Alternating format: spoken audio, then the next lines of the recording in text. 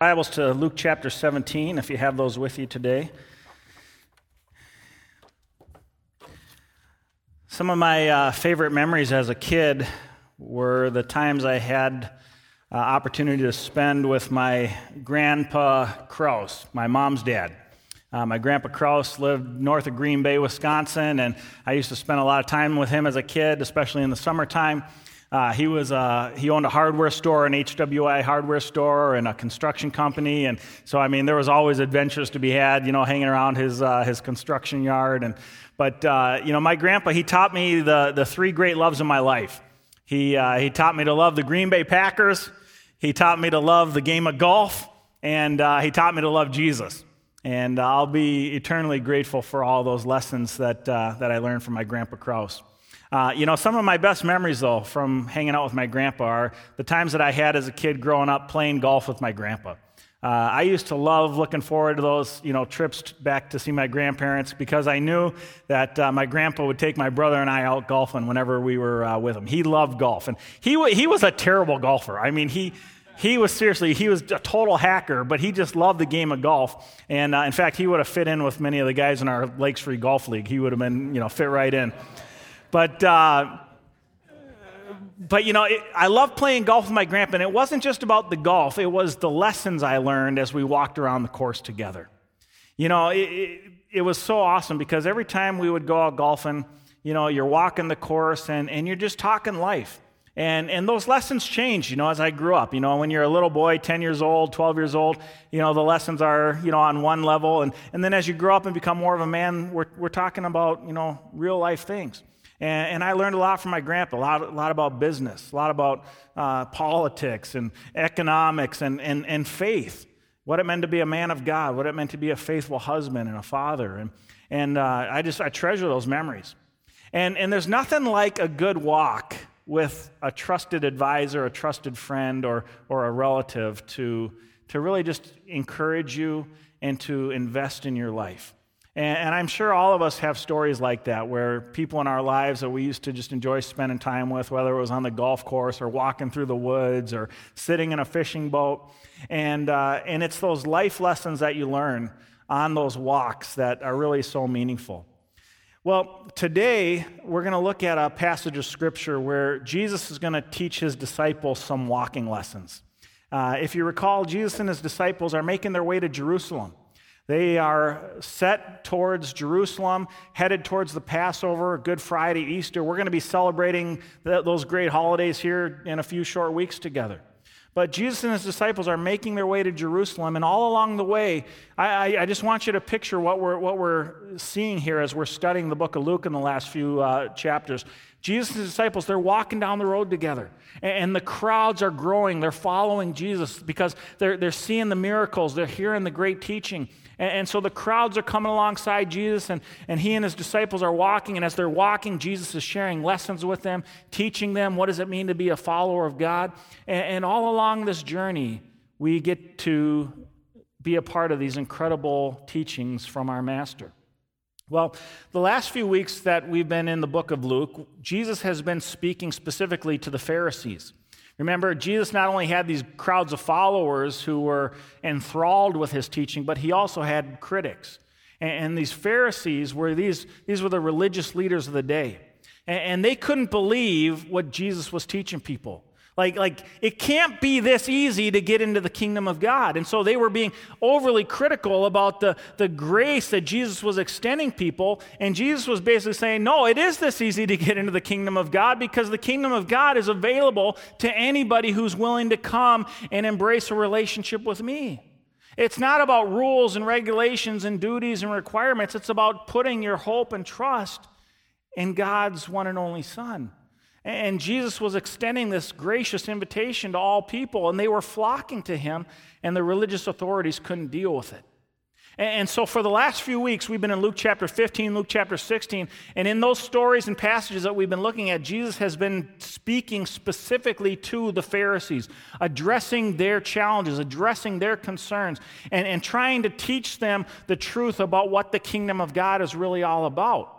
But now here in chapter 17, Jesus is going to change course, and he is going to teach and speak specifically to his disciples. So now we're going to be getting an opportunity to listen in on an in-house conversation between Jesus and those closest to him, his disciples, as they're walking down the road together. Jesus is going to share these walking lessons. What does it mean to be a disciple? What does it look like to be a disciple? That's what we're going to see today in these 10 verses in Luke chapter 17. Now, this is an interesting passage. Most scholars think that what we have here in this passage are actually a collection of a few different teachings that Luke just sort of lumped together into one section for us. So it's not like this in real life was one just continuous conversation. I mean, imagine what's going on, right? Jesus and his disciples, they're walking from town to town, village to village, 1 hour here, 2 hours there. And as they're talking about a whole host of things. And so what Luke has done for us, especially in this particular passage, what Luke has done for us is he's condensed four teachings of Christ and put them into the essential absolutes that we need to know in terms of what it means to be a follower of Jesus. And so that's what we're going to look at this morning. Now these aren't the exhaustive list of the marks of a disciple. Like the New Testament has a whole bunch of teachings related to discipleship.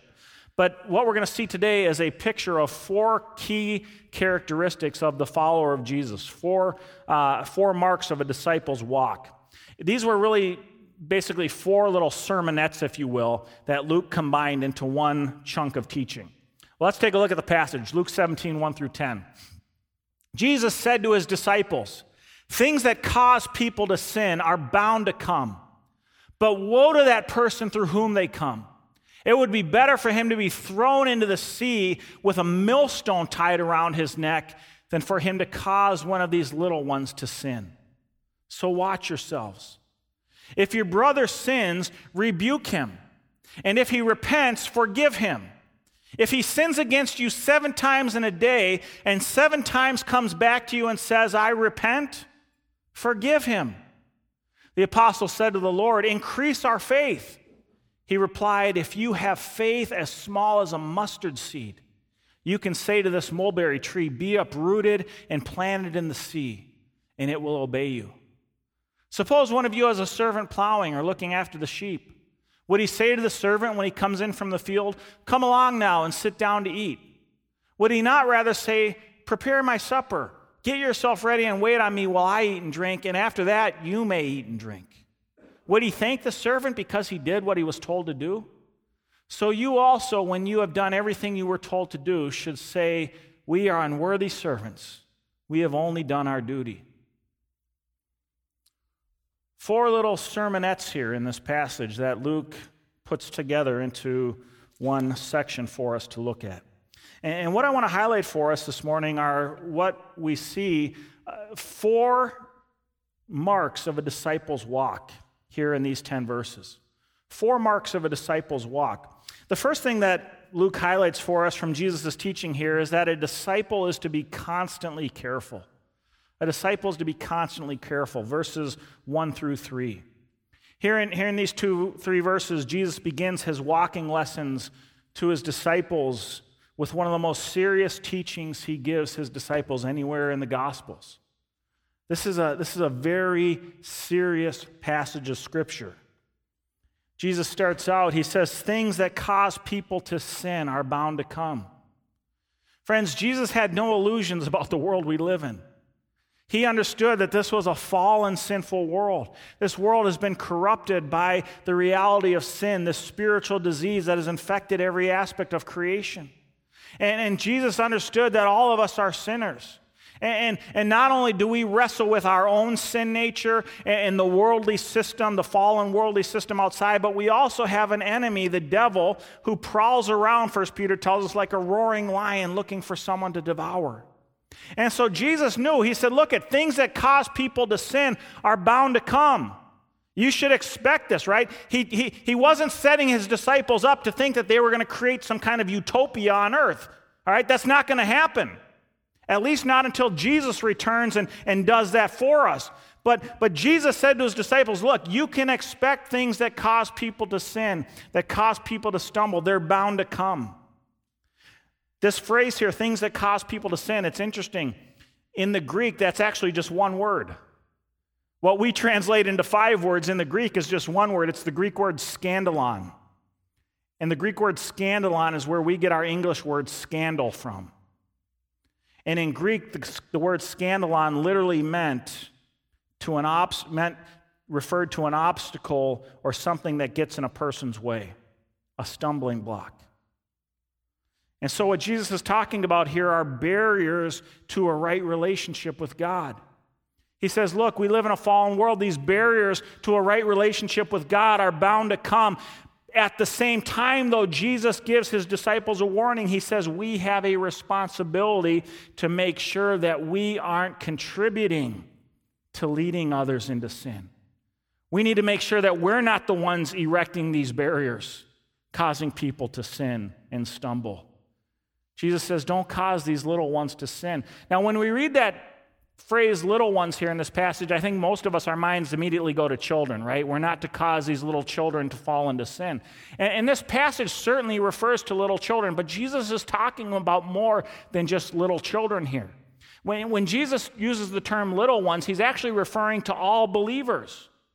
Jesus, in many places throughout the Gospels, referred to his followers as little ones. In other words, children of our Heavenly Father. We are all little ones in the eyes of God. And so Jesus is not just talking about kids here. He's talking about you and me, followers of Jesus. He's also talking about lost people, seekers, people who don't know Jesus, who are watching us, watching our lives. And Jesus is saying, look, be careful that you don't put a stumbling block in anybody's path that might cause any of these little ones to fall into sin. Jesus calls us here to be stepping stones and not stumbling blocks. Friends, did you know that you have those two options in your life? How you live your life, how you act, what you speak, your attitude, your demeanor, right? You have the opportunity to either be a stepping stone, leading somebody closer to the Lord, helping them grow in their walk with the Lord, or you can actually put a stumbling block in a person's path through your life, through your words, through your lifestyle and actions, which actually erects a barrier keeping them away from Jesus. What do you want to be, friends? Do you want to be a stepping stone leading people to Christ, or a stumbling block leading people away, erecting a barrier, keeping them away? This is Jesus' point here in this passage. He says to his disciples, so watch yourselves. And friends, all of us as followers of Jesus, we have to be constantly careful. We must watch ourselves, Jesus says. And I would argue that that watching of ourselves includes three primary areas of our lives. We need to watch ourselves, number one, in our beliefs. In other words, how do we speak about God? What are the truths that we convey to others about the God that we worship? Are we professing truth about God, or are we professing error, or maybe even outright heresy? Like, what are we teaching people about the one true God who has revealed himself in Scripture? That's absolutely fundamentally critical. Number two, our lifestyle, right? How do we honor God? How do we honor God in the way that we live? Are we serving as a stepping stone through our lifestyle, or a stumbling block keeping people from knowing Christ? You know, here's an interesting question to ask yourself this morning. If you were to go home after church and go and take a survey of your neighbors, or maybe tomorrow morning at work, take a survey of your coworkers, and just ask them the question, who would you say I worship from your observations of my lifestyle? Who or what would you say is my God based on what you've observed in my life? That's an interesting question, right? What would those people say? Your family? Your career? Money? Sports? Your hobby? Right?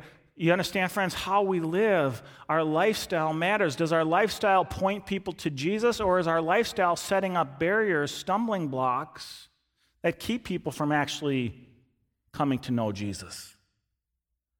Thirdly, what about our attitude? Right? It's not just our beliefs and our lifestyle, but what about our attitude? How are we reflecting God to the world? Are we projecting as Jesus' disciples when we go out into our communities? Are we projecting an air of self-righteous judgmentalism, legalism, right? Or are we portraying God's grace and overflowing with his love and compassion for lost people? Right? Are we going to be stepping stones or stumbling blocks? This is a crucially important question. And I want you to notice, friends, out of these three areas, all three of these areas work in concert with one another, don't they, right? Right? You can't just have right beliefs about God and then live like hell the rest of your life. Right? You can have all the right theology, but if your lifestyle doesn't match up what you claim to believe, you're going to end up being a stumbling block to people. I was heartbroken this past week. I read online about one of the leading Christian apologists in our nation today, a guy by the name of Larry Taunton. He's the president of an organization called the Fixed Point Foundation. For the last 10 years, they have hosted debates in universities around the world with some of the leading Christian apologists and atheists, people like Richard Dawkins, Christopher Hitchens. And they've had a huge impact all over the world, sharing the gospel and defending the truth of Christianity. But just this past week, I was saddened to learn that Larry Taunton resigned from his ministry, admitting to an adulterous relationship. Not just with one woman, but with two young women who work on his staff at his Christian ministry. You should have seen the comments on Twitter. You can find them if you like. The atheists, the skeptics, the critics of Christianity mocking Larry Taunton. What a hypocrite. So much for your Jesus. You claim you're so righteous, and yet you're not any better than any of us. How many people has this man's lifestyle caused to fall into sin now? How many people have stumbled over his lack of integrity, his witness, or lack thereof? See, friends, this is why Jesus tells us we need to watch ourselves, because our lifestyle matters, our attitude matters, our beliefs matter. All of these things matter in how we represent Jesus Christ as we go into the world as his ambassadors. Jesus gives us this dire warning. He says, look, it would be better for you to have a millstone tied around your neck and to be thrown into the sea than to cause one of these little ones to stumble. Man, that's serious business. Like, look, you're better off dead. You're better off being thrown into the ocean before you cause one of these little ones to fall into sin. Woe to you, Jesus says. Friends, you know what a millstone is? A millstone is a half-ton rock that they used to use in the ancient world to grind grain. They would tie a donkey up to one side of it, and the donkey would wheel this wheel around and crush the grain. Jesus says, look, if you're going to cause somebody to stumble, to fall into sin, it would be better off for you to have a millstone tied around your neck and be thrown into the ocean. Woe is you, Jesus says. And watch, I want you to know something. If you read the passage closely, the woe isn't the millstone. The woe isn't the millstone. In other words, there's something even worse facing these people in eternal judgment than even a millstone being tied around their neck and being thrown into the ocean. Jesus says, woe to you who would cause one of these little ones to stumble. This is serious business, friends. Now understand this, we don't all have the influence of a guy like Larry Taunton, but we all do have influence. We have influence in our families, with our children, our grandchildren. We have influence in our neighborhoods. We have influence with our coworkers. Friends, how we live and represent Jesus really matters. And so again, the question that each of us has to ask ourselves this morning, am I a stumbling block or am I a stepping stone? Lord, help us. Jesus, help us. Help us not to be stumbling blocks for anyone. But let us be stepping stones that point people to you. The second mark of a disciple that Jesus shares with us in this passage this morning, he says that his disciples are to be persistently pardoning. Persistently pardoning. Verse 3, Jesus says, if your brother sins, rebuke him, and if he repents, forgive him. If he sins against you 7 times in a day and 7 times comes back to you and says, I repent, forgive him. Jesus begins this sermonette by telling his disciples that they are to rebuke a sinful brother or sister. Look, if you see a brother or sister living a life of sin, causing others to stumble, right? You are to go as their brother or sister to that person in love, and you are to rebuke them in the name of Jesus. Now, friends, this can be a hard thing to do, especially in our postmodern culture where one of the primary mottos of the day is, who are you to judge? Right? How many of you have ever heard that before? Who are you to judge? I remember when I was in seminary, I had a dear friend. I'll use the name Paul. I discovered that my friend Paul was having a relationship with his girlfriend that was dishonoring to the Lord. He was engaged in a sexual relationship with his girlfriend. And so as his brother, I went to Paul and I went to him in love and I just said, Paul, you know what? This is dishonoring to Jesus. This isn't what God has called you to do. This isn't the way God has called you to live your life. I said, Paul, you need to repent. You need to end this right now and get your life right with Christ. Get your life right with your girlfriend and start walking faithfully again. You want to know what my friend Paul said? Who are you to judge me?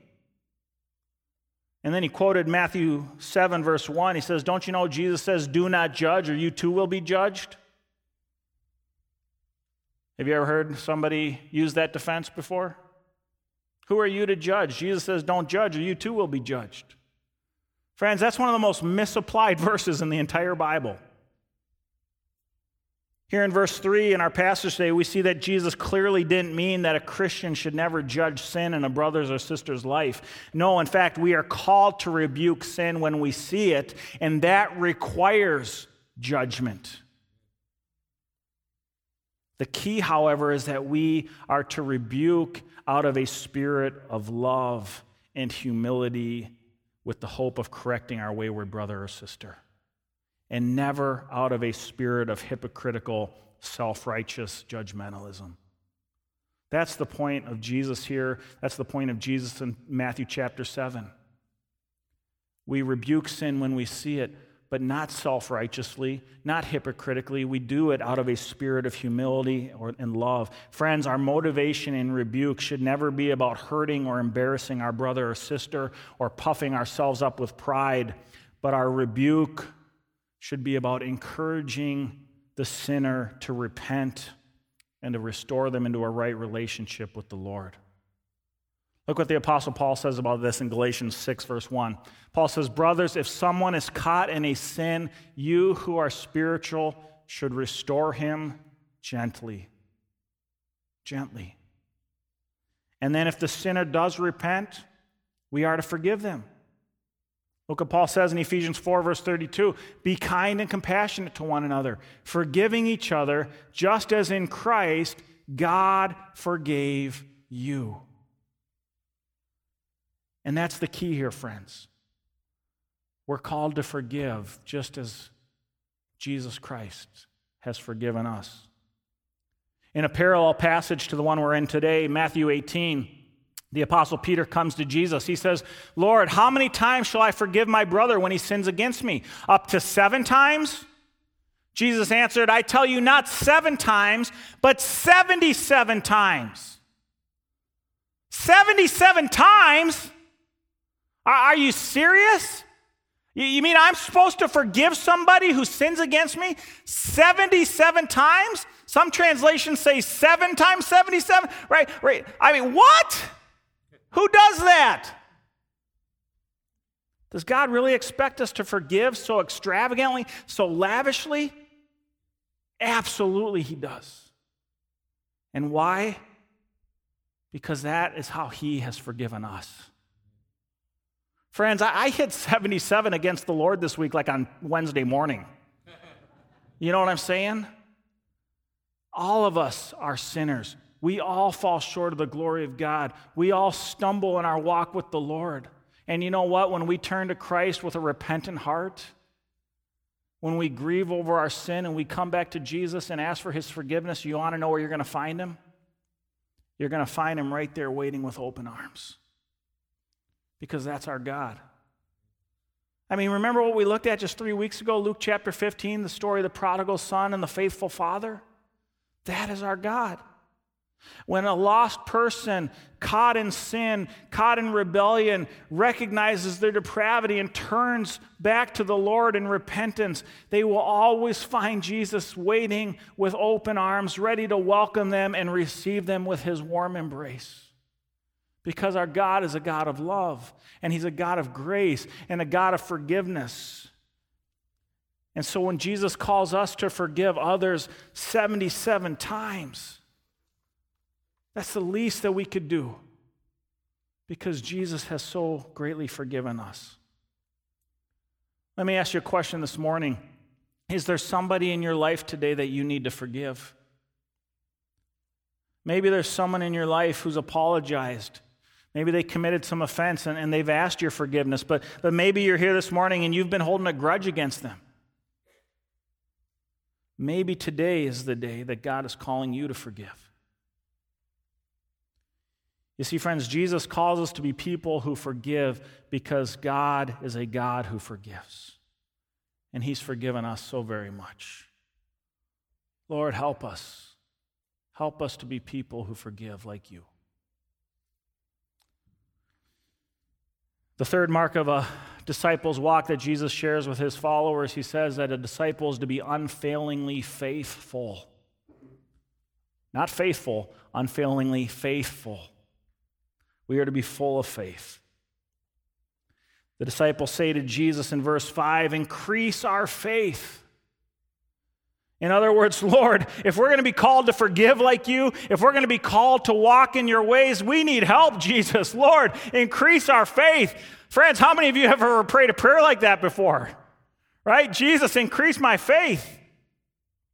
Now, friends, the disciples here are demonstrating a common misconception that many of us fall into. It's a misconception that I've been guilty of many times myself. And it's the misconception that it's the amount of faith or the size of our faith that makes the difference.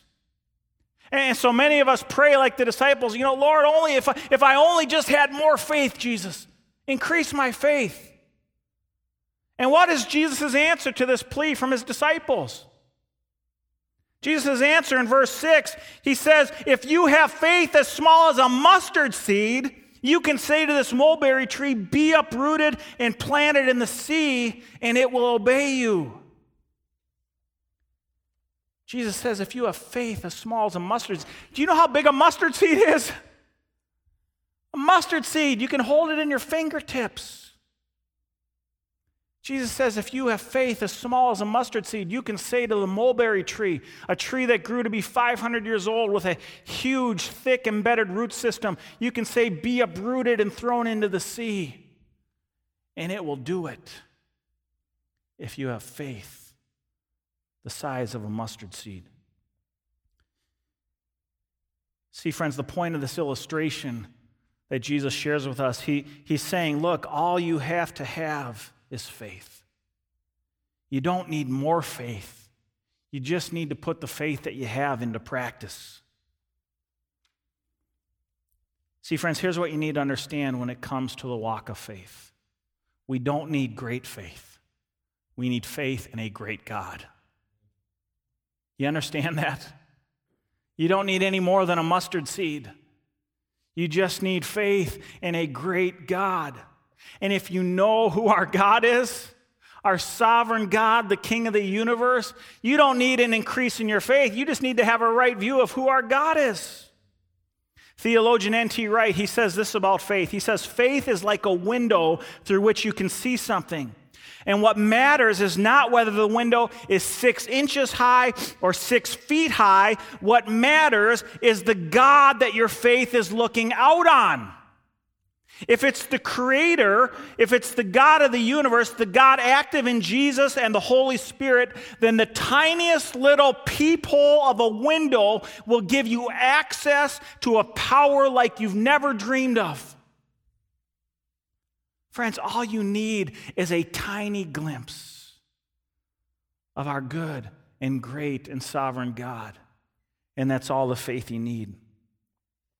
Now, here's the deal. While all of this is true, there's another important point that you need to understand in regard to Jesus' teaching here about this mulberry tree. Okay? Friends, this isn't a promise that our faith will give us supernatural abilities. Okay, please understand that. There are a lot of people in our world, con men in our world, con men in the church, teaching people that very thing today. This isn't a promise of supernatural abilities. And it's not a promise that your prayers are always going to be answered when and how you ask for them. What it is, though, it's a promise that a faithful life, a life that hopes in God, will open the door to God's supernatural faithfulness to us. Let me tell you a story about a missionary named J.W. Tucker. In 1964, J.W. Tucker felt the Lord calling him to go into the Congo jungles to reach an unreached people group known as the Mangidu tribe. J.W. Tucker prayed to the Lord, and God just impressed this on his heart. And so J.W. Tucker just prayed, Lord, if you're calling me to go, I'm going to go. I'm going to step out in faith to reach these people, the Mangidu people who didn't know the gospel. They were trapped in paganism and idolatry. J.W. Tucker told his missionary colleagues, I'm feeling the Lord's calling me to go into the jungle to reach the Mangidu people. One of his best friends, a missionary colleague, he says to J.W. Tucker, he says, you know, if you go into the jungle, you're likely never going to come out. And J.W. Tucker said, the Lord didn't tell me I had to come out. He just told me I had to go in. And so he prayed with great faith, asking the Lord to do miraculous things, asking the Lord to bring the gospel to the Mangidu people. And J.W. Tucker went into the jungle. 2 weeks later, his missionary colleagues received a report that J.W. Tucker had been captured by Congolese rebels. They tortured him for hours with broken glass bottles. And then they threw his body still alive into the crocodile-infested Bomokande River, where he was torn apart by crocodiles. So much for your faith, J.W. So much for your prayers being answered. So much for that mulberry tree thing being thrown into the sea. Where was God? Where was God answering those prayers of faith? 30 years went by, and it seemed that J.W. Tucker's life had been wasted. It was all for nothing. 30 years later, though, the king of the Mangidu people, he appealed to the Congolese government for help. They were experiencing civil unrest amongst their tribes, and he asked the Congolese government to send somebody to help them. The Congolese government sent a man that the people came to call the brigadier. He was a police officer. And he had been led to the Lord 2 weeks before J.W. Tucker's death by J.W. Tucker, before he had gone into the jungles. The brigadier went into the Mangidu people, and he went in and began to share the gospel with them, but the gospel at first began to fall on deaf ears. But then the brigadier discovered that the Mangidu people had a tradition. They had a tradition that said, if the blood of any man flows in the Bomokande River, you must listen to that man's message.